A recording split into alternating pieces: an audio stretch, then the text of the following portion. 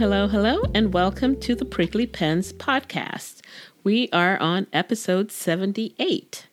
We're three friends, three writers, sharing not only our writing journeys, but a window into our conversations around the art of storytelling in the various formats like books, films, and video games, and also selective topics that makes us ponder or generally piss us off. Let's start with introductions. Hi, I'm Gabby. Hi, I'm Julia. And I'm Michelle. Welcome to Prickly Pens. So Gabby. Take it away, Gabby.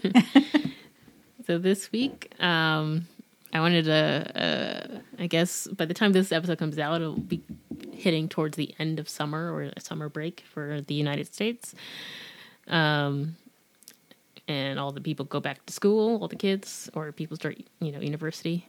And so kind of, I guess, a semi-positive episode of like, we're going to talk about underrated things that we just want to gush about. And maybe before you go back to school, you can watch or read or play something that might cheer you up a bit before going back to the daily grind.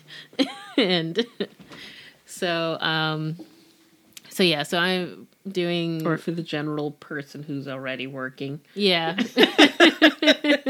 Because I don't know how many college people are listening to us. Yeah, people who are working, if you hear something for your end of summer to enjoy. But yeah, so we're going to talk about some underrated stuff on different mediums, stories, and so the first one, underrated movie that I want to highlight is The World's End, directed by Edgar Wright and written by Simon Pegg and Edgar Wright, and starring Simon Pegg, Nick Frost, Martin Freeman, Eddie Marsan, and Pierce Brosnan, bunch of British actors. And if you know the Cornetto trilogy, which was by Edgar Wright, starring Simon Pegg and Nick Frost, that was when they did Shaun of the Dead, being the first one in the trilogy, the second one being Hot Fuzz, and the final one is The World's End. And it's never talked about. People talk about Shaun of the Dead and Hot Fuzz a lot, but they don't really talk about The World's End, and I love The World's End. And I guess the thing about the Cornetto trilogy is that they're comedy movies, but highlighting like another genre as well, kind of approaching it in a different way. So the first one, Shaun of the Dead, being a zombie film, a comedic zombie film. And it kind of reminds me of like a little bit of like a Shakespearean story in that it's a comedy until it's not, which usually it becomes a tragedy. Because in Shaun of the Dead, spoiler, but it's been out for many years. It's been out since 2008, I think it came out. I can't remember. But it's been a while. Over a decade, so that's long enough. But go watch it. It is right now on Amazon Prime, I believe. All three of them. All three. Okay. Yeah. All three are on right now. So go watch it. I didn't know about this World's End when I only watched the other two. I didn't realize. Yeah. Okay. Yeah, The World's End is the final of the quote-unquote trilogy. Okay. But yeah, that kind of like, it's comedic until, basically until his mom is bit. Mm-hmm. And then it becomes real. Like, basically when they get to the pub, it's a comedy until that point, and then it's like a string of tragedies after. But yeah, so it's kind of like that, where it's like it's a comedy until it's not. And then Hot Fuzz is highlighting the police procedural in a very comedic way. Very funny. Also highlighting how it's always the British countryside show, cop show that is like usually smaller crimes. And then you have this London cop coming in, and it's like actually this major thing that is just equal to something that you see in London. And yeah, because he thought he was going to a boring town, and it turns out it's not a boring town. Yeah, right. So yeah, The World's End, like I said, directed by Edgar Wright, and it came out in 2013. It's a apocalyptic sci-fi fiction comedy movie, and much like the first two, it's a big twist. It's a classic comedy until it's not, and I don't want to spoil it because it's a really good twist. Oh my I don't gosh, want to okay, say great. what happens. Okay. I've probably talked about it before, but I really don't want to say what happens. Okay. But it's kind of interesting because Simon Pegg, who normally is the straight man in the movies and the most level-headed, sometimes even the most intelligent, is the dumb silly one in it, and Nick Frost is the friend who is the more serious character. They are such a good pairing comedically. Yeah, they're so good just, together. Yeah. And you do see actors who were in the first two, like Martin Freeman's in Shaun of the Dead for like a hot second, and then he's in it for a little bit in Hot Fuzz, and then this one he is like a full character. That's the guy who played the Hobbit. Yeah, he was Bilbo Yes. Baggins. And or in Sherlock, among other things. yeah, yeah, Sherlock. Love Actually. Yeah, he's The in Love extra. Actually. So, yeah. The body double. But yeah, and it's a movie about, even though it's a comedy, horror, sci-fi, it's about not being able to move on, being stuck. The feeling of being stuck almost in time and almost looking back at your glory days and never moving on. And that's kind of what the main characters are dealing with, and that's what it's truly about. Yeah, that's the conflict. Yeah. Among the friends. Yeah. You know, when you have that one person who is doesn't living in the past. Yeah. And the past glory, but then Right. it really wasn't as funny as they're When remembering it. when you're adult and Reminds you're me making of the that. same jokes. Oh, I was going to say it reminds me of the Hugh Grant film when he was an aging pop star. I forgot the name of the film. Do you remember? With Drew Barrymore. And he was like living, basically she- off of his former glory. I think so. Oh, I feel like I remember that. She was singing. They were It singing was like something in notes, music and notes, lyrics and Yes. notes. lyrics and notes. something. Music and Yeah. lyrics. Music, Yeah. yeah, music and lyrics. I was like, knew something musical. Yeah. Yeah, I remember that. Yeah. Yeah. Yeah. But it's that kind of thing Yeah. that is the theme Yeah, throughout. Yeah. And like you said, it's With a twist. yeah, with a twist. And with trying to a sci-fi almost horror twist. fix past mistakes. But it's kind of like realizing maybe later that you maybe can never fix them despite what you do, Yeah. So yeah, it's definitely a movie about moving on. But it's a perfect, I feel like, end to the Cornetto trilogy and kind of fitting title, The World's End. Yeah. I know they asked him if they were going to do more, and he's just like, no. He said that pretty much, like, he likes doing new things, Simon Pegg. So, he said he, of course, would work with Nick Frost and Edgar Wright again. He just wouldn't do a trilogy like that again because he's like, new ideas. Yeah. So, which makes sense. I think most creatives. I think they've all grown beyond that Yeah. Yes. Yeah. style. Yeah. So did you want me to go on to the next thing to highlight, or did you guys want to do your movies? Well, let's all do our movies. Julia, Well, did my you have a movie? Yes. Oh, yes. It's Stonehearst Asylum. That probably I don't know doesn't it. sound familiar know to that. you. It No. basically is a movie that was based off of an Edgar Allan Poe story. And if this thing would just open, here we go. It was basically or previously known as Eliza Graves. But then I guess they decided Stonehearst Asylum was a better fit. It's an American Gothic film directed by Brad Anderson and written by Joseph Gangemi, and it's loosely based on the short story The System of Dr. Tar and Professor Fetha by Edgar Allan Poe. It stars Kate Beckinsale, Jim Sturgis, Michael Caine, Ben Kingsley, and David Thewlis. And it was released October 24th, 2014. It's one of my favorite movies because there's a twist. Don't want to spoil it, but I mean, it's just so good. And it's basically about a young doctor who goes to practice asylum medicine, and he becomes obsessed with this one patient and then slowly starts to realize that something is wrong. That's all I will say. Patient? It's so good. Yeah, he becomes obsessed with this woman who's a patient.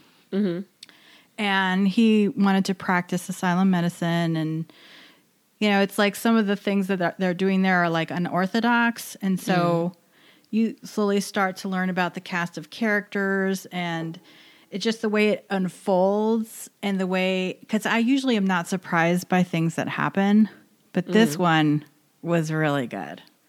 It was really good. Is it a modern story or no? It's set historical. It's a historical novel.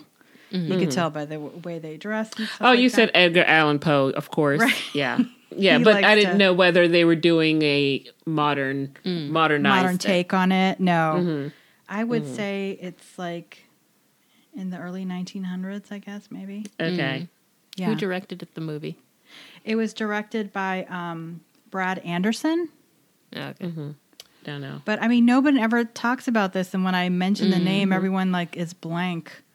Yeah, and it's I one vaguely remember the name, but I don't remember the trailer. So even as you're talking, it's complete blank to me. And there's such great actors in it. It's just mind blowing that no one talks about it. So why did you like it? I think the interaction of the characters, because, you know, there's a love story in there. You know me. It was just such great acting. Great acting. And like I said, the twist was like mind blown. And I'm usually not surprised. So it was like the storyline was good, and the pacing of it. The pacing was also very good. I would say just the way it was set up initially. And just the way you pick up, like I said, like things were wrong and you're like, what is wrong with it? Like what? Like it's unorthodox and you're thinking, you know, maybe that's the way they are there. You know what I mean? Right. That they're trying new things and like cutting edge stuff and yeah. Is it one of those movies where you have to watch it multiple times to understand, to see everything? No. Okay. No, it's not like that. Okay. It's just, I know I'm not explaining it very well because my brother-in-law was also like, what is it about? I'm like, well, there's an asylum and a young doctor who's going there and everything seems okay. It is, I think it's one of those, you got to watch it yourself. One of those. So right. Go ahead. Well, I was going to say Kate Beckinsale plays one of the patients there, and you learn that she was abused by her husband, and the way that it was thought of as like it was his right, but she was very like extreme in her defense of herself, but she's there for her own good, and it's just it was a really, really interesting. Is it streaming anywhere? Where? Oh, you know what? You can see it right now. I just rewatched it, and it was on what platform where you could see it, but with commercials? IMDb? Was it Freebie? It might be free. Tubi. Mm-hmm. Oh my God! It kills me with all these platforms. Well, we could have seen that in New York. Yeah, we could have. It's a period piece, is what they're calling it too. It's very atmospheric. You know. It's almost like it's a little creepy because, you know, asylums always are. Yeah. So, yeah. I love it. Love it. All right. Well, the one I chose is, I have it as underrated, although when it is popular for, I think, film film buffs. Probably. Film buffs. Yeah. So, and that is Oldboy, but the 2003 Korean version, the original. Yeah. There's 2 versions out now. and other versions. I saw this movie when I started looking at Korean dramas, and that was because Netflix at the very beginning had a huge amount of Korean movies. And I'm not talking about these TV shows that they have on there now. I'm talking about really good movies from back in the day. And they had all 3 because it's a trilogy. The Vengeance trilogy, and it is I think it's like Lady Vengeance, and let me take my glasses off so I can see Sympathy for Mr. Vengeance, then Oldboy, and then Lady Vengeance, and all 3 are fantastic. So focusing on Oldboy, it is considered a neo-noir action thriller film, directed and co-written by Park Chan-wook, and it is a loose adaptation of the Japanese manga of the same name. And so it's about a man who is imprisoned in a cell which resembles a hotel room for 15 years, without knowing the identity of his captor, nor his captor's motives. When he's finally released, he finds himself still trapped in a web of conspiracy. His own quest for vengeance becomes tied in with romance when he falls in love with a young, attractive sushi chef. And this one has a massive twist. And like, you gotta watch it. And like all Korean films, there is always if you did bad in the beginning, you are going to pay a steep price. That's Korean movie 101. Wow. You do not get redemption. They don't have much redemption in there, but people. Well, their redemption isn't ours. Yeah. They do learn the error of their ways, but you pay a steep price, which can be death. Yeah. You like our people might be redeemed fully and then live a happy life, and that's part of their redemption. And for Korea, no, that's not. So let me switch to Train to Busan. The guy in the beginning was like a workaholic, and he didn't look after his kid properly. He was a single parent, divorced parent, and so he wasn't a good father. So that Train to Busan and what occurred with the zombies brought out his fatherly qualities. But there was a price to pay for not being the good father in the beginning. Away. Yeah. And so... Oh, I saw the movie. Right. So what happened to him is the price he had to pay for his redemption and that's as a father. That's typical Korean stories. So sometimes easy to predict about who will make it by the end of the movie and who will not. So now I'm seeing a little bit more variety. Right. Now they are now they're leaning to the Western where the Western influence people live. where people do live and go on and have a happy life.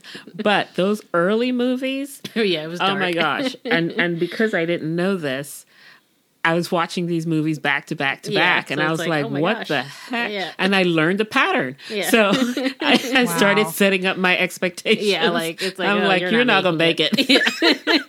you start like, you're not going So even the dramas are like that. You're not getting a girlfriend by the end of this. Another movie, Man from Nowhere, oh my gosh, that one is which amazing. I just absolutely love the movie, and then it's dark, Korean stuff can get dark, and I'm fine. I'm not that triggered. Dark. So if you are watching it, be in a headspace that you know it's going to be pretty dark. Yeah. So with that one, he was also someone who his wife, he was a cop, and then his wife was killed in front of him, and I think I don't know if he went on a killing spree or something. It was something that he was set up in the beginning. He did whatever he did, ended up going to live by himself and so on, and then this little kid becomes part of a human trafficking organ thing, theft, where they kidnap the kids and take organs and stuff. And so he becomes the hero for that. But even though he's the hero and he redeems himself for whatever his actions were in the beginning, at the end, there's a price to pay. And he sacrifices for that. So himself, yeah. But going back to, so I'm just getting you ready. I had to do all that because Oldboy has a twist, and that redemption arc is harsh. Oh my gosh! Thank you for the heads up. Don't talk about the end. No, I'm not. I'm not talking about the end. So it attained critical acclaim and accolades worldwide. It won the Grand Prix at the 2004 Cannes Film Festival, where it garnered high praise from Quentin Tarantino, who was the president of the jury.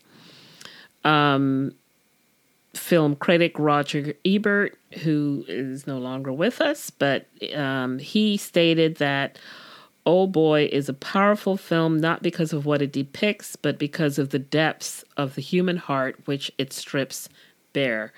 The film's action sequences were also a big thing, and it was done on a single shot, this fight sequence. It's regarded as one of the best films ever made, and is part of the best of on a lot of lists. But why I say it was underrated is because it's a foreign film, foreign to Americans, that it bubbled up a little bit when it hit Netflix and people saw it. Everybody was talking about it when it came out. And then, it kind of drifted off. Then I'm looking at my notes here. Then, good old, between Bollywood and Hollywood, Bollywood copied a film without really going official with their copying. And so it was called Zinda, and it was directed by Sanjay Gupta and bears a striking resemblance to Oldboy, but it's not an officially sanctioned remake. It was reported in 2005 that it was under investigation for violation of copyright. Shame on you. And so, the lawyers and stuff got involved, and the producers of Oldboy, they had sold the rights to DreamWorks in 2004, initially expressed legal concerns, but no legal action was taken as the studio, that Bollywood studio, had shut down. So they didn't go after them because the studio has shut down, I guess, after the film. I don't know. But the American film remake was by Steven Spielberg. Steven Spielberg did this one in 2013. He originally intended to make a version of the movie starring Will Smith in 2008. He commissioned screenwriter Mark, I can't even read the name. But anyway, he was going to a screenwriter for an adaptation, but he pulled out of the project in 2009. And an American remake directed by Spike Lee was released 2013. But it got a 39% of critic reviews on Rotten Tomatoes for the remake. And this is where I also fall in this with the same thing that I was starting out about Steven Spielberg. I feel the same thing about Spike Lee, where it's like certain things, your style doesn't fit. And not that you can't do it, because obviously you did, but something got lost in translation. And Oldboy, the original, I don't want to see anybody touch it. It's like, this movie is perfect just the way it is. Wow. How it was done by the people who did it. Also, there's a lot of reasons and ties for things that are related to Korean culture or generally East Asian culture that I think is lost in the West. That Yeah. I'm like, Lost some of in this stuff is translation. not.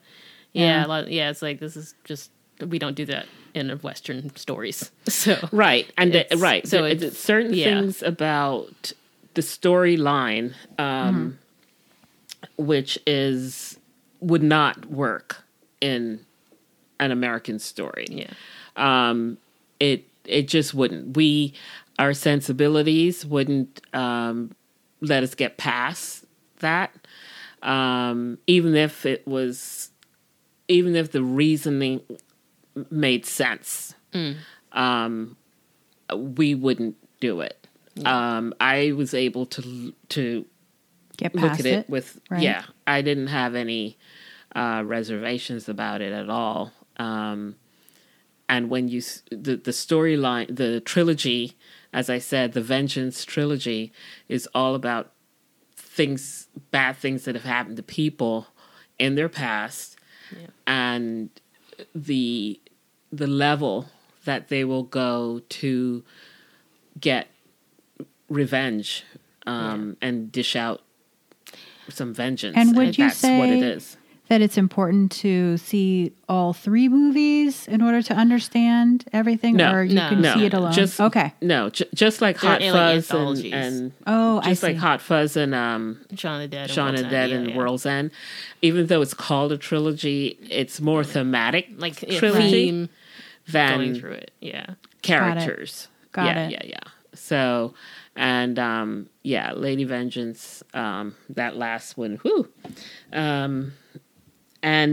But this one, the actor who was Oldboy, that's not his name.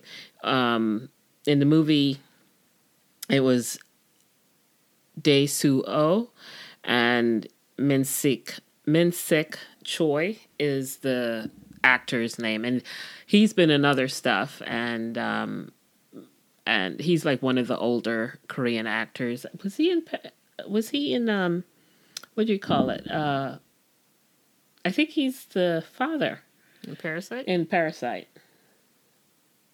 I think so. I think Oh. he is. Yeah, he's the father in Parasite. I think Mind blown.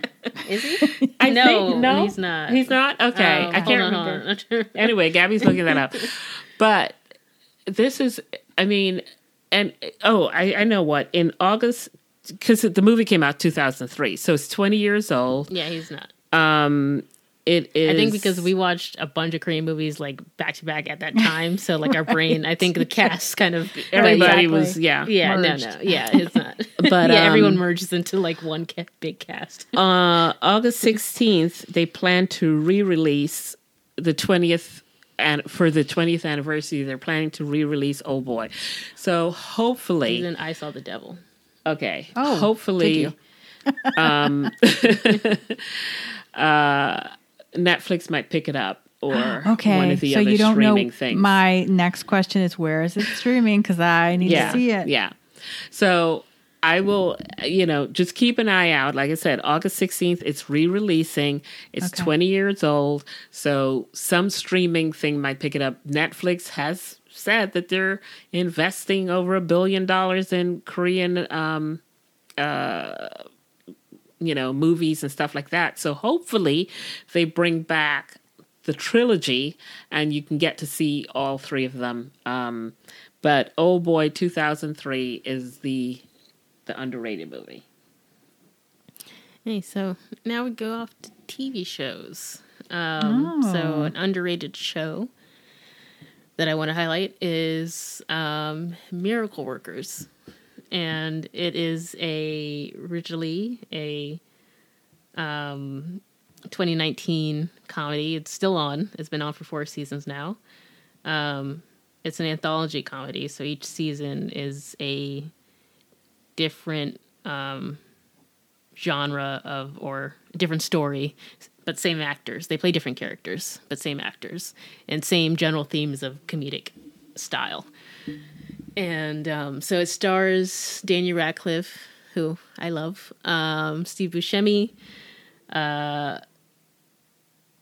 Geraldine Viswanathan, I hope I said that correctly, Karan Soni, John Bass. And there's a couple other people who come up several times in the series, but those are the core four people.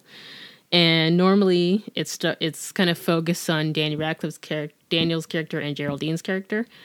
And the first one, like I said, is different comedy situations. So it's different periods in time.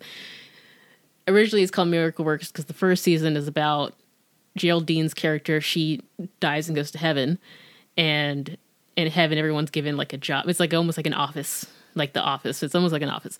So she's given miracles to work with. That's her thing. It's called Miracle Workers. And she meets Daniel, and she becomes his partner. And it turns out he does miracles, but he does small miracles. So when you like lose your keys and you pray to find your keys, he does that miracle. So, he's the one that told me I was holding it in my other hand. Yeah. That's not funny. I'm just kidding. And Geraldine her character wants to do more. Like she has a desire to do big miracles, like, you know, like stopping the tsunami from hitting a town or something. She wants that. So throughout the series, this season, she's trying to do bigger miracles and get more involved. But because she doesn't understand, she just keeps messing things up and things get worse. Like she makes bad things happen, that sort of thing. And Steve Buscemi plays God, and he's hilarious because he's like he runs it like almost like Elon Musk with Twitter. It's like it's like an incompetent but powerful person in charge of heaven. Yeah. And I'm glad you're telling me this because I tried watching the first episode and I couldn't even get through it. But you're saying stick with it. Stick with it. Better. I loved it as soon as I saw it, but I say stick with it. Okay. I think each season gets better and better. So the first season is I mean, it's a comedy. I found it funny. And then God's assistant is hilarious. The guy who plays him, Karan Soni, he is hilarious. And then second season, Daniel Radcliffe's character, he's a prince. They have a lot of guest actors from like big guest actors. That. Yeah. So in the second season, Daniel Radcliffe's character, he's a prince. It's a medieval town. He's a prince. And his father is this warmongering guy. And he, meanwhile, is a sensitive, soft guy who, the prince. And so his dad is trying to like toughen him up. And he has a pet duck. And he's very nice and sweet. So it's like that conflict as well as Geraldine's character. And she wants to do more in life, but it's a medieval thing. So she's a woman in the medieval era. And also she's a poor woman in the medieval era because her family are the shit shovelers, which was actually a job back then. But that's their last name. So she is like, I don't want to do this all my life. Yeah. Mr. Shit Shove. Yeah. And Steve Buscemi is her father, who's like proud, like this is our heritage. Oh God. But yeah, it's a silly show. The third season is Daniel Radcliffe plays a priest, and he has to get them. He plays a priest that's going on the Oregon Trail. So he's trying to get his village, his town, from whatever city in the Midwest to Oregon. And they are very sinful people. So he's a priest trying to keep everyone from sinning. And it's hilarious. And there's a very famous scene where he is dancing in like lingerie because he gets drunk on absinthe. Oh, God. Yeah, it's a hilarious scene. But yeah, I love the show, and it's super underrated. No one talks about it that much. I mean, it has a niche following, like people, and the fact that there's 4 seasons, so people are definitely watching it, but it's definitely not as popular as I think it should be. Right. Has he gotten any nominations? Let's see. As far as I know, no. Mm-hmm. Yeah, it got Choice Comedy TV, and a Teen Choice Award, but that's about it. But it's like I think it's underrated. It's silly. It's sillier comedy, but the season 4 came out recently, and that one is a post-apocalyptic, like a Mad Max style. I watch it on an HBO, so it's delayed release on HBO Max. So is it? Is that a set 4 seasons, or is it ongoing?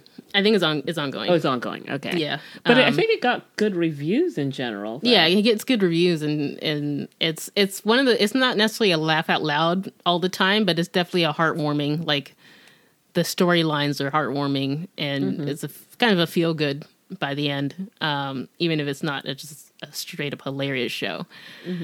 Yeah, and which the themes like. Geraldine's character, she always wants more than she has, and that's kind of a theme that I see a lot in the show. Daniel is always trying to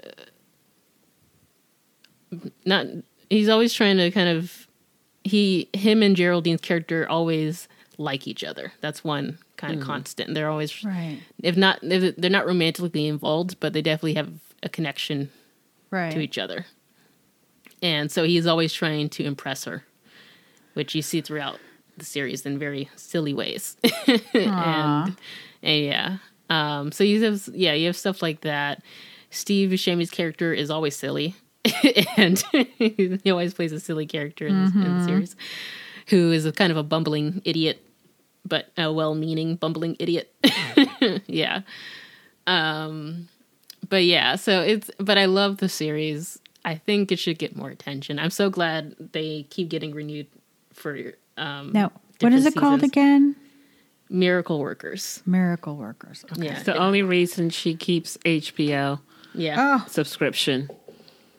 Okay. So it normally comes out on TBS. And that's where it comes out on. Oh, okay. But I thought it was an HBO sanctioned Well, show. it's owned by... TBS is owned by HBO. Oh, so, okay. What a tangle web we weave. HBO is canceling the channel TBS, so they don't know if it will just move to Max. Oh my gosh. Fully. Okay. So we're not sure yet. So far it has not been canceled. Luckily, since it's an anthology, it's not one of those where you feel like you're missing like a Netflix where they just end it halfway through a season. Everything is a neat button on it. But yeah, so I definitely would recommend watching it. It is really good comedy, like a light comedy show, lighthearted. If you don't want anything heavy, it's nice. It's a nice show. The endings are always sweet. Is it half hour? Yeah. Each episode's about 30 minutes, probably a little less because of commercials. And and if you want to see like Daniel Radcliffe, because I know a lot of people think of him, as Harry Potter, but I've watched a lot of his movies since Harry Potter and during Harry Potter because he did a lot of indie films that I watched. And I mean, the man's got range and he can do comedy really well. He's really funny. Yeah. So Lady in Black, he was awesome in that. Oh yeah, I saw that. That was a terrifying movie. But yes, I saw that. That's a comedy? No, no. That's what I thought. It was scary. Because she said he's really funny. She's like Lady in Black. Yeah, no. Oh no, it's the only thing I could think of that he was been in since Harry Potter. Sorry. Right. Yeah, but yeah, he's really good. He's good like comedy. You can do a lot of good comedies. Yeah, and I think he's got good timing. I think he's an underrated actor because I think people just think of Harry Potter and I'm like, because some people I see you're like, oh, well, in Harry Potter he did this, and I'm like, he was 17 when he filmed that. No. Meanwhile, he's now 32. I'm like, I think there's some time between the two. Yeah, movies. he can shake off his Harry Potter acting. Yeah. And I'm so used to watching Miracle Workers in because of the comedy stuff. Right. That when I like rewatched Harry Potter recently, like, oh yeah, this is not a comedy. Like he's actually straight. This is not a He's not going to do something silly or say something. No tongue in cheek. Yeah. Very. But yeah, I recommend it. And hopefully we get a season 5. And I'm excited to watch season 4. I haven't watched it yet. I was waiting for it to come to HBO. I don't think it has. I have to check because it's delayed release on HBO from TV. So okay. yeah, but you can watch the first 3 seasons on HBO Max. Okay. Yeah. And I recommend it to anyone. Yeah. So yeah, definitely watch. Just keep watching. Like I said, it's not always laugh out loud. Sometimes it's just more of a light, feel goody show. Yeah. But yeah, that's my underrated TV show. Julia? Oh, okay. Well, it's hard to tell what's underrated for me right now. I work from home. I don't talk to that many people. But the people I do talk to don't really know about Severance. I've heard of it. Do you know about? Oh, you haven't? Okay. Well, let me tell you. What word did you say? Severance. Severance? Yeah. Okay, I haven't heard of it. So Severance is my choice. I'm glad you have not heard a lot about it, but a little bit. It came out on Apple TV, and it starred Adam Scott, Zach Cherry, Britt Lower. I hope I'm saying that correctly. Lauer. I think it's Lauer. A TV show that really makes you think because it's basically about people who choose to sever themselves, and one part of themselves is at work and one part of themselves is at home. So yourself that when you're in your work mode, you know nothing about who you are or what you do or who you're with or your life when you're out of work. Okay. And so same thing goes for... It's making money for you, and then you just live your life? Yes. So basically, you know nothing about who you are, who you're with, or what you're doing when you're working. So it's a complete sever of yourself as a person. So... it's a very unique concept, and the way it starts off is this woman is like laid out. She's fully clothed, like on a conference table, and there's a voice that's asking her questions, and she's getting mad and she can't get out of the room, and they're asking her more and more questions, and then they let her come in, and it's like an office, and she's told that she chose to sever herself and like work there. And the way they work too, it's like really weird.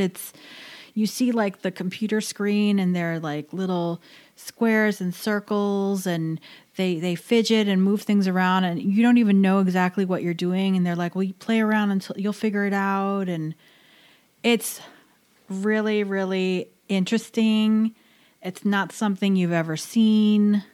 There are rules they have to follow. Is it considered science fiction? I mean, I think so, because it has that science aspect where they actually do like, there's like a procedure done in the brain. It's not like it's a pill or anything, and then they call themselves like the innie or the outie. And then you follow this guy's character. I forgot his name in the TV series because my brain's like that. Adam Scott, and you realize that he did it out of grief. So he didn't want to be thinking about what happened to him on the outside, like when he's inside. Like, I guess it's a way of numbing yourself and not completely not knowing or remembering that something bad had happened. It kind of reminds me of, remember that movie with Paycheck with, is it Ben Affleck? Ben Affleck. Where and Uma Thurman. Yeah, he goes in and he goes into a job, and they're like, you won't remember, which you get paid a lot, but you won't remember your 5 years at this job. And he says, okay. And then the next scene, he's like, they're kind of like, and thanks for working here. Yeah, exactly. And then he has to figure out what's happened. Right. Yeah. He gets this package and shakes out these items. Yeah. Well, But okay, I have some questions. Go ahead. yes. Please. Well, I was Go ahead. about to say, what's interesting about the plot is that I guess it's natural human instinct to want to know. So Yeah. the innies are like, well, what do we even do here? Because you're not clear on what they do from like moving little figures on a screen. And just why? Why are they And here? Why would their outie choose to do this to them? Yeah. You And know, they don't you- go home, I assume. Ever. They stay You in blank the out building. as soon as you step into the elevator and you're back in the office. Okay. Because you That's why I don't- was good. That was my question. Like, So wait a yeah, minute. inside. Okay, I understand. Yeah, Right? yes. And then you see a So- scene with Okay. this guy, Adam Scott. Like he's in the parking lot. He's getting ready to go to work. He's sobbing in the car. You know what I mean? He steps into the office. He goes to like the security checkpoint, gets in the elevator, and then when he gets off, he's like, "What?" Like tears. Like he didn't. He like total disassociation. He like wipes the tears off and just he's like normal. Yeah. And that's his.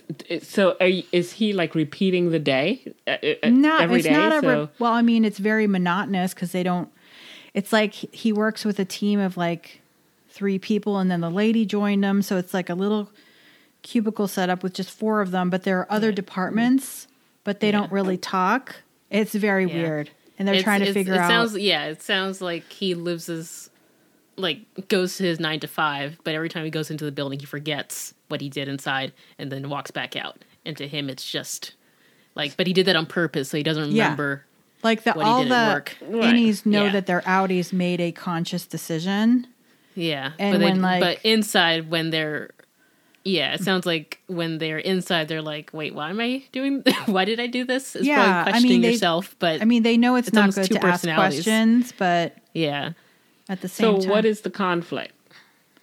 So the conflict basically, I don't think it was I feel like you have to a natural watch it. procedure. I think the innateness is what's Right. fighting to come out. The question. Yeah, So the question. I mean, because I guess what I'm saying is what I'm asking is the point of view of the show. Is it bouncing between the innies and the outies? Yes. So we get to see They're the outside. people outside Yes. and what they're doing. it's not 2 different. Yes. It's not got clones. It's one person. Yeah. You It's understand the what I'm same saying. person. So but you don't know. That's why I'm thinking it's clones. It's like No. if Dad left, got to work, when he walks into the door, doesn't like he's a new personality.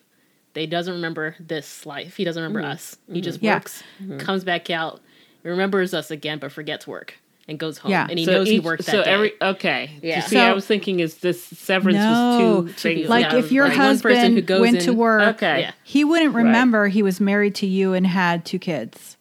Right. While He he's wouldn't at know work. anything. He would. Yeah. Okay. And then Yeah. the day shift ends, he comes out, and then it's like a different time to go thing. home. But he knows that he worked. Yeah. He just doesn't know what he did. He doesn't Okay. know what he did. He doesn't know who he talked to. Okay. He doesn't know who he's friends with. Okay. And So they what's- don't know each other when they're outside.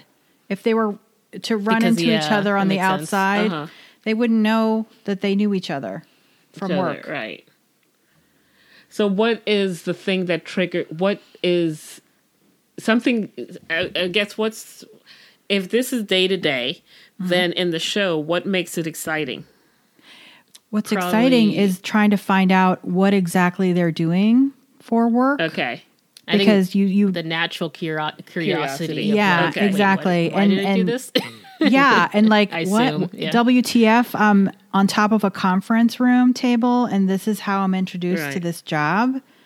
And it's Because yeah. are we seeing villains? Are we seeing? Oh yeah. Are we getting? Oh hints yes. Of Because villains? it's like okay. a big company. It's like the huge Mm-hmm. structure of just empty white hallways. Mm-hmm. And I should also mention this is a Ben Stiller movie, which Oh, is okay. very. It's funny because it's not funny. You know what I mean? Right, right. But I mean, Is it like all these is hallways, it- you can barely remember how to get back to your area. Is it like a mini series or like a long? It's a long series. I show. hope it gets renewed. I know with the writer's strike, there's you never know now. It's like Yeah. Yeah. it's just so good because I don't want to give anything away. Yeah. But I might do like a free trial with Apple TV and watch it. It's and binge it. fascinating. It's fascinating because the innies are mad at their outies. You know what I mean? Yeah. You say that all I think is belly buttons. But Me too. Well, we just talked about belly buttons on our last trip away. So it's pretty funny. But yes, because they're upset. Like, what would bring me to this point? Yeah. You know? That makes, I mean, yeah, I could see. Why would I have done this to myself? Like they did it to themselves. Right.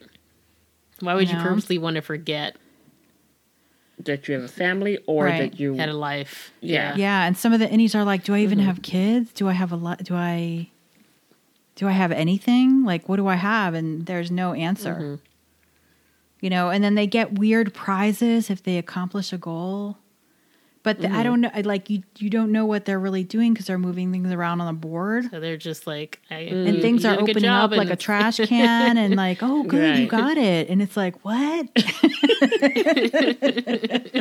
And then the outies are being questioned like, oh, you work for that company? You were severed? Like, what do you do? And it's like, there's really no answer.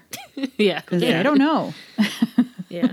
No, that's interesting. That's interesting. I want to Yeah. watch that. Yeah. That's, Oh, I like cerebral shows like that. Yes, it's very cerebral. And Patricia Arquette is in it too. Oh my God, she kills it. Kills it.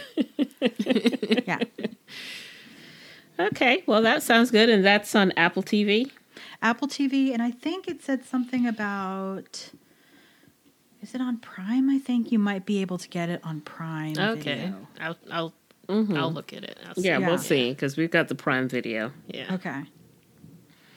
All right. Well, my TV show is Alice in Borderland, and that is on Netflix. I watched this after I watched Squid Game. Oh. And Is that the one you actually, and Lex watched? Lex saw it first, and then he Yeah. told me to watch it. It's a Japanese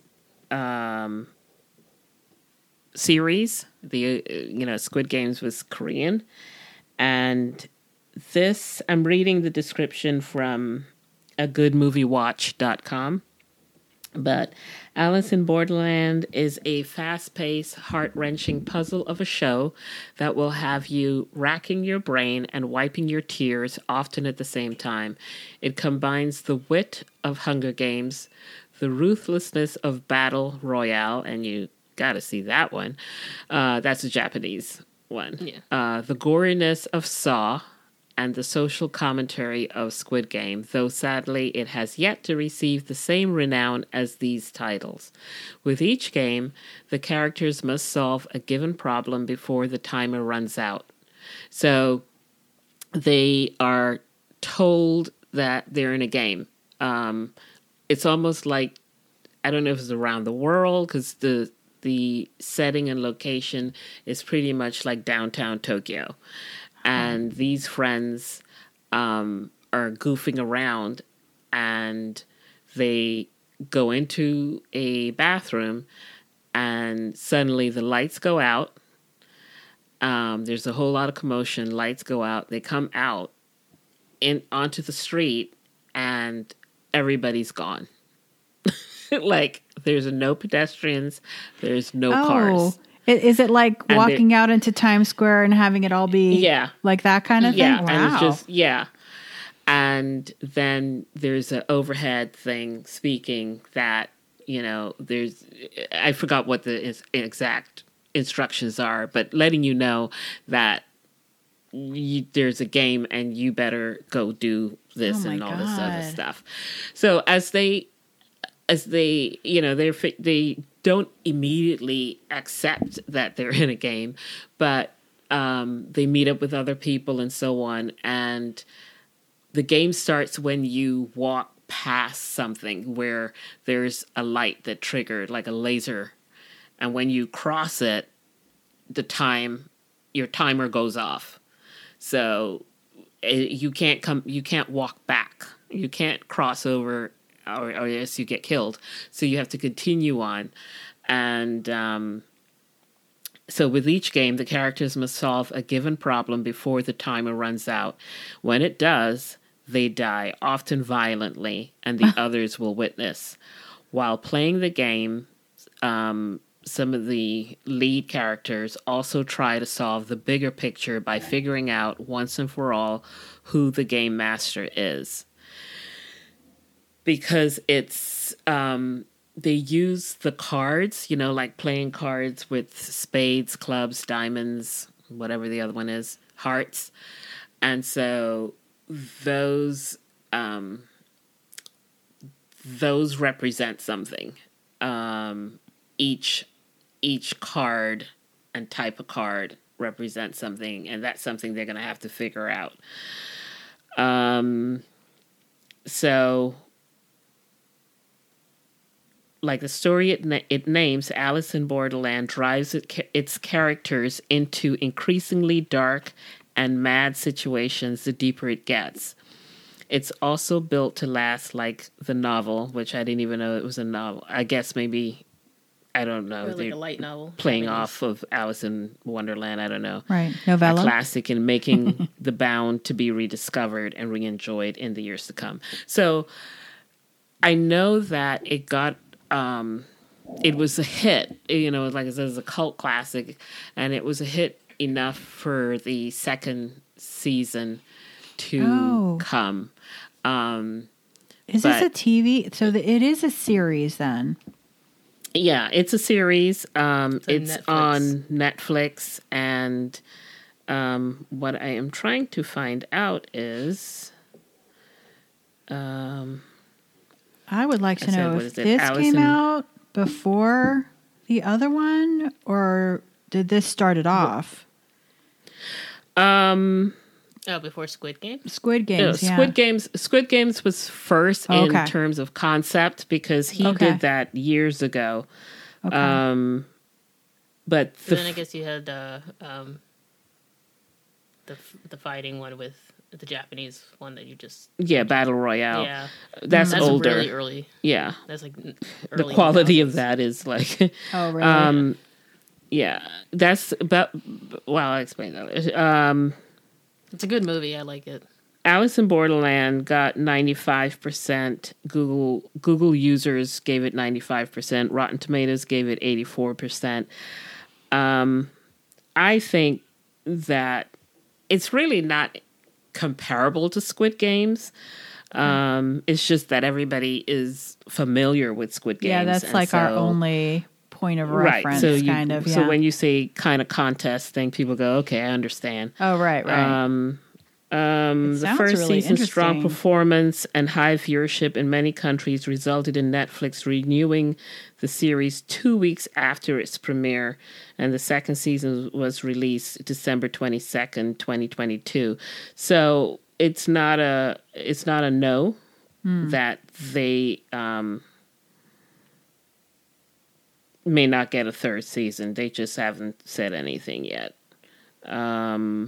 No, they said final. The second and final volume of Takamban was released on February 18th, 2021, the second season of Alice. Okay, so this was a manga, I think. And a lot of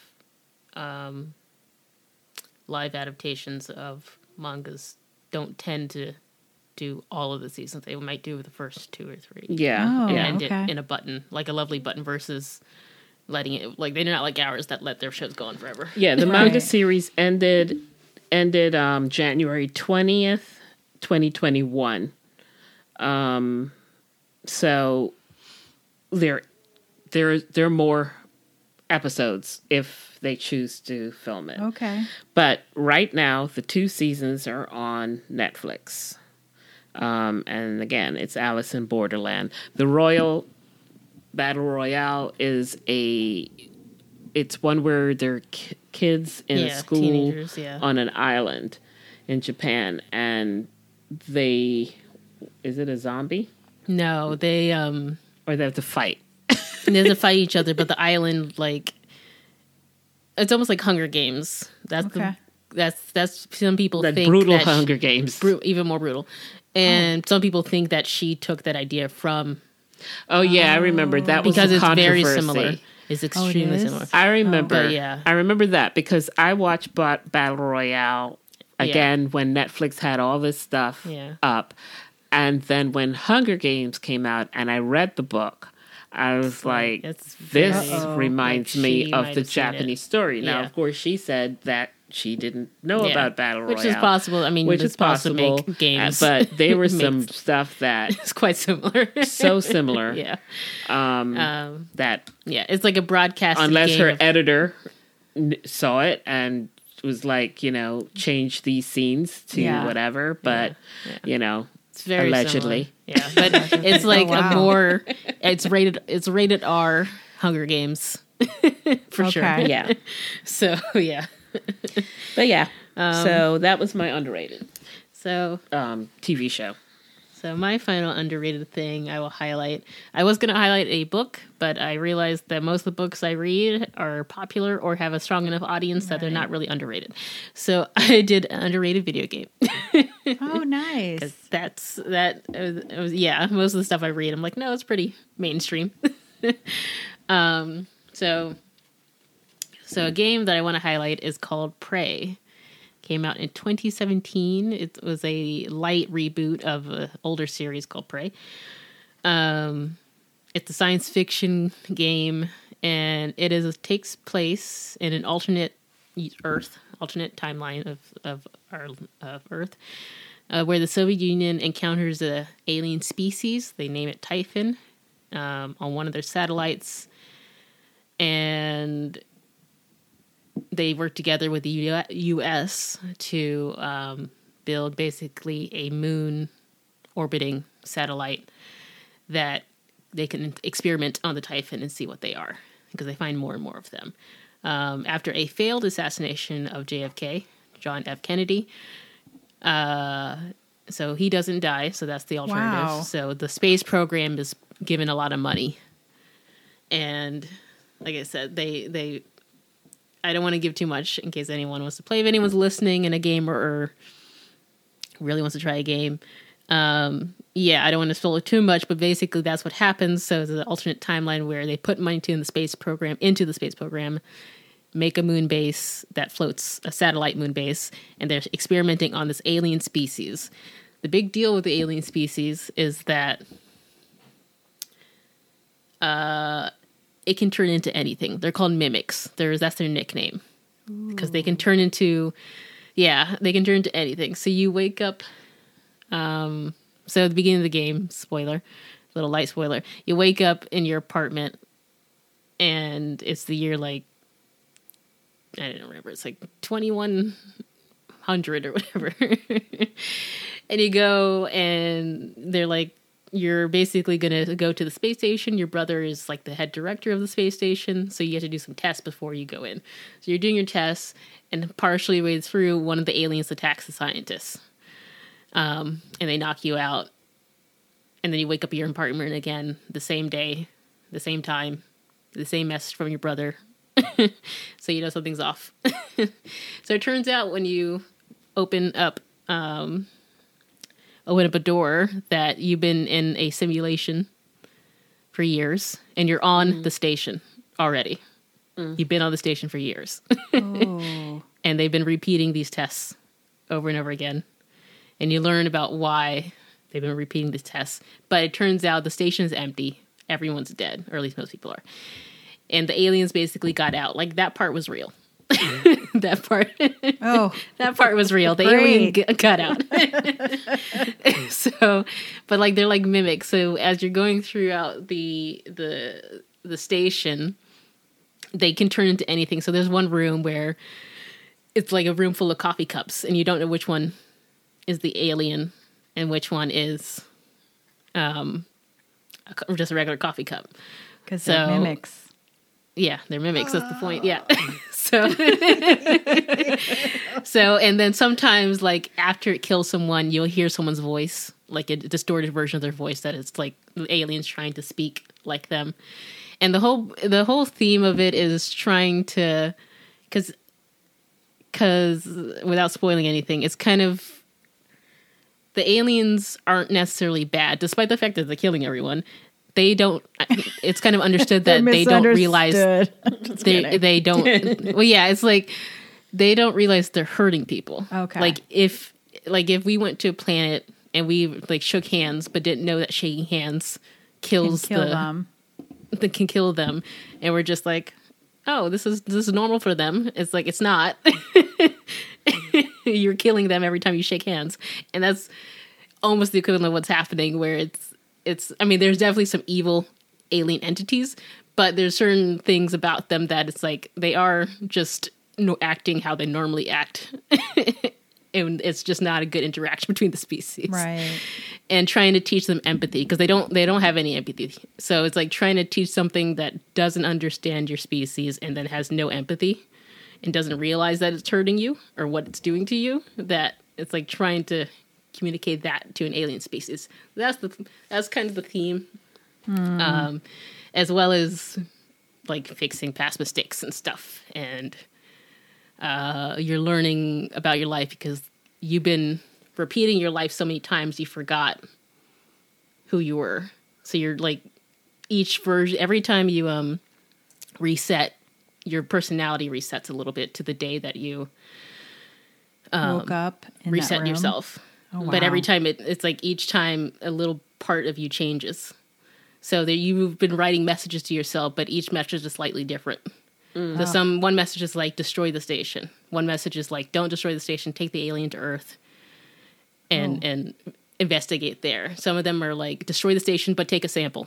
Some of them it's like things like that. So and some of them are like fix what you did, and others are like F those people. It's like so it's an interesting game because one thing that is not a spoiler, but you take these I forgot what they're called. They're like it's like this chip that goes in your brain that you can gain any skill. So you upload it in this little chip. You take it from someone, like they have a skill, take it from someone, download it to this chip, and then you put the chip in your brain, and you get the skill that they had. The problem is that when you want to remove the chip and maybe add a new thing, like you're like, okay, I want to stop learning piano or knowing how to play the piano. I want to learn Mandarin. But when you take the chip out, it's based on the last time you put the chip in. So if you put the chip in 3 years ago, when you take it out, you're going to reset to 3 years. Which is why you keep resetting, because you keep learning a new thing. Skill and new things, and you keep resetting your brain. But are you forgetting the piano? Yeah. You're forgetting the skill as well. But the problem is, like, your character has been resetting for a long time, and you don't know how long. But every time it does damage the brain a little bit. So most people would only reset like one or two times. He's been resetting tens of times. So it's like, what is that doing to you? Right. Yeah. So it's a very interesting game. It was underrated, I think. I think there's a couple parts that are a little slow, and that could be why. But I feel like the story is really good. It's really good. I think the story is really, really good. The gameplay is fine to me. I enjoyed it. It's an action, science fiction-y thing. But there's, like I said, interesting themes of like, almost what does it mean to be human? And can you teach something empathy that doesn't have empathy? As well as, again, like fixing your mistakes, but not remembering what you did. Gotta tell you, it gives me a little anxiety. There's definitely like parts of the game where you're like, it's quietly in the room and then you hear like a voice and you're like, that's not human, despite it yelling for help. You're like, that's not, because there's different types. It reminds me of one of the characters from The Call. Yeah. Yeah. When they were climbing down and the things were calling out for help. Yeah. Don't help. Don't go. Yeah.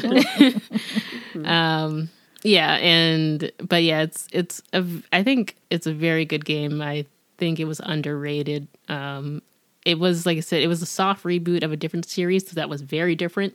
Mm-hmm. It was also called Prey. It came out maybe in 2000. 2010 or something, maybe even earlier. I never played it, but I think people were expecting a full remaster of that game or remake, like Right. a true remake. And this one was like more of a soft reboot of just a idea. Right. I think it was maybe called something else and maybe not called Prey. People would have not associated it with the old game and maybe would have given this one more of a chance. But yeah, again, I just really liked the game and it was not given enough attention. But I'm like, this is a really cool concept and idea. And Right. and I would love, I mean, there have not been amazing adaptations of video games into shows or movies, but I would love to see a TV show of this.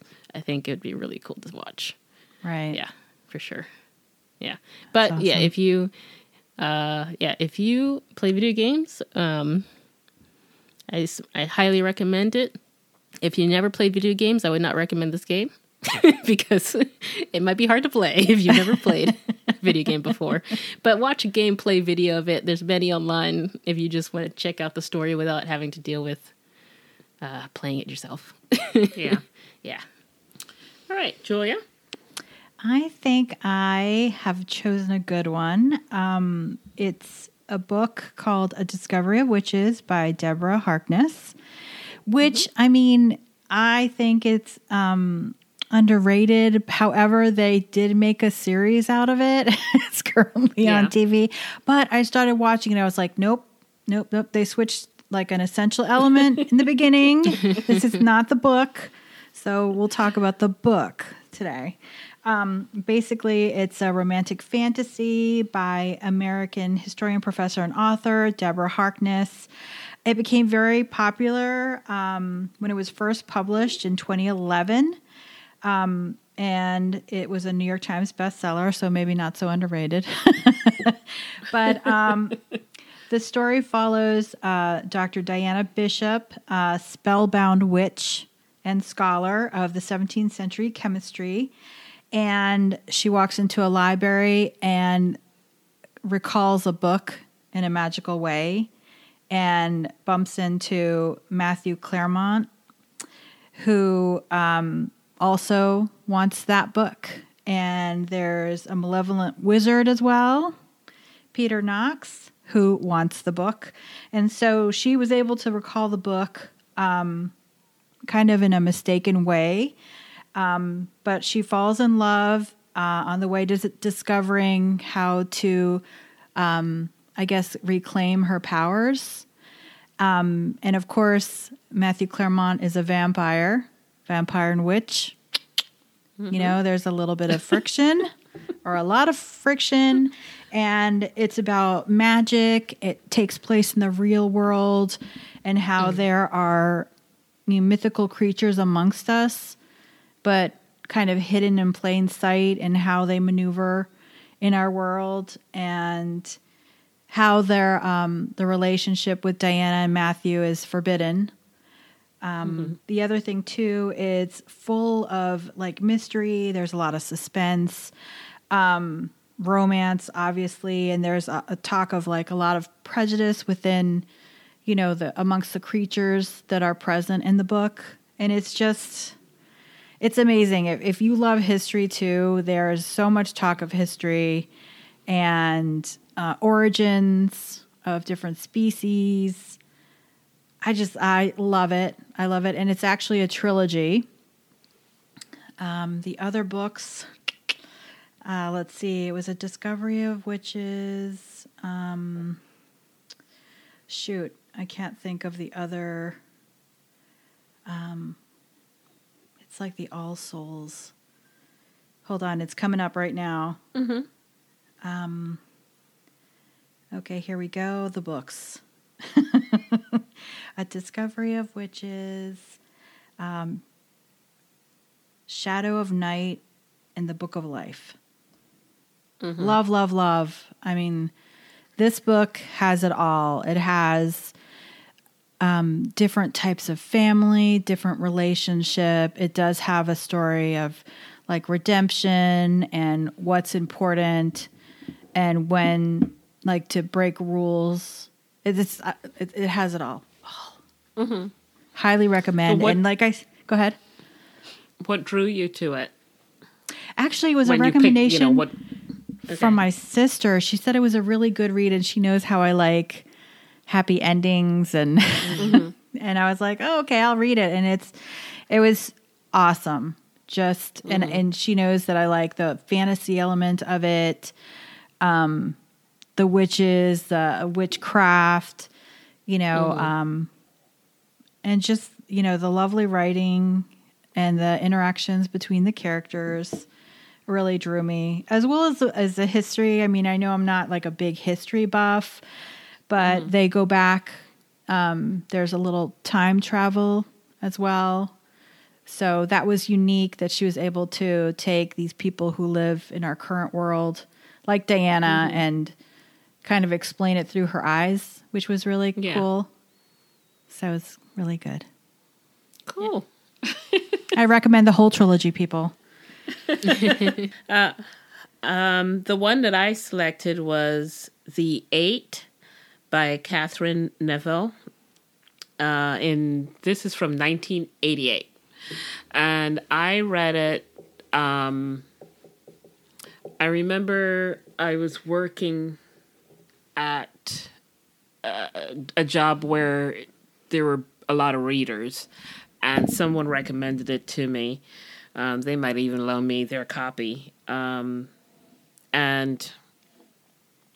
I loved this book so much that I would put it on my desk at work and slide it in between stuff so that I could read. And then when I could hear my boss coming, I would just slide it under stuff. And then when she moved, I pulled it back out. I was like, I read that book all day at work. And live to tell about it. So The Eight, reading this from, I think it's Wikipedia. It features two intertwined storylines set 2 centuries apart.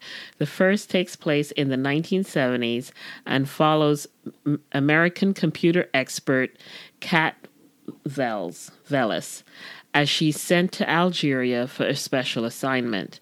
The second is set in the 1790s and revolves around Morel, a novice nun at an abbey in the French Pyrenees. The fates of both characters are interwoven as they try to unravel the mystery behind the Montplain service. It's a chess set that holds the key to a game of unlimited power. A gift from the Moors to Emperor Charlemagne, these pieces have been hunted fervently throughout the years by those seeking ultimate control. So in the throes of the French Revolution, the nun, Mirelle, and her cousin Valentine must help in dispersing the pieces of the chess set to keep them out of the wrong hands. However, when the cousin is brutally murdered in the Reign of Terror, the nun is thrown into the midst of men and women who would pursue power at any cost, including Napoleon, Robespierre, Catherine the Great, and more. She comes to realize she must rely on her own intuition and tenacity to accomplish her goal. So in the 1972 part, Kat, the protagonist in the current setting, faces a similar atmosphere of conspiracy, assassination, and betrayal.